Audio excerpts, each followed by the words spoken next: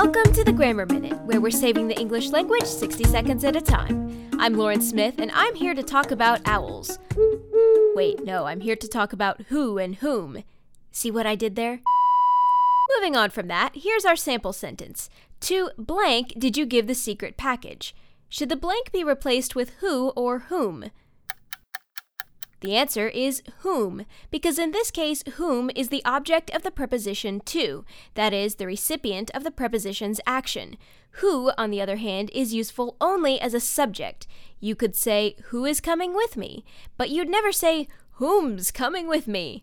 Not only is that super hard to say, but it also makes no sense. Don't say it. We're humans, not hoot owls.